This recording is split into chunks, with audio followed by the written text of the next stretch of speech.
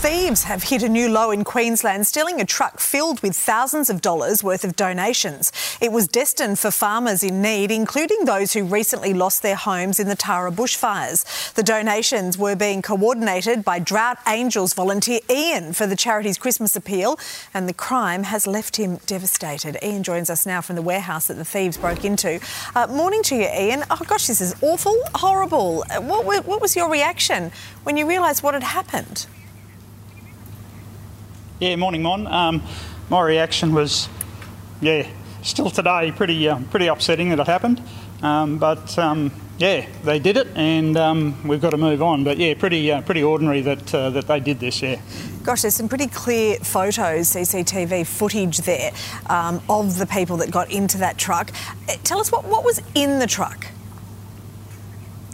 So over the last 3 or 4 weeks, I guess, I've been running around Brisbane collecting items that have been donated just by the general public to the charity Drought Angels, and being collated ready for a run this Saturday, due to leave at 4 a.m. on Saturday morning to head out there and drop it off at their headquarters in Chinchilla. So it was full of furniture, clothing, toys, anything that people could give to us that would make Christmas just a little bit happier for our farmers.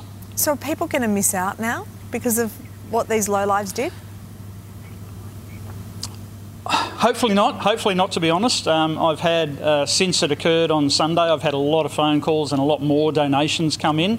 But yes, there will be some stuff that just won't get there. We found the truck yesterday, and it's severely damaged, and so are some of the goods inside it. Some of them have been smashed, and it's just a bit of a mess, really.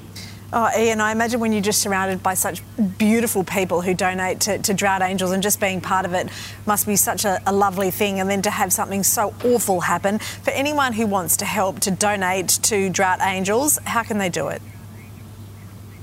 Yeah, so their Christmas appeal's been up and running for a couple of months now, and they're looking to raise $150,000 in the lead up to Christmas. They're at about 31% of that, I believe. But jump on their website, and there's a donate button on the front page of their website, and you just click on that, and away you go.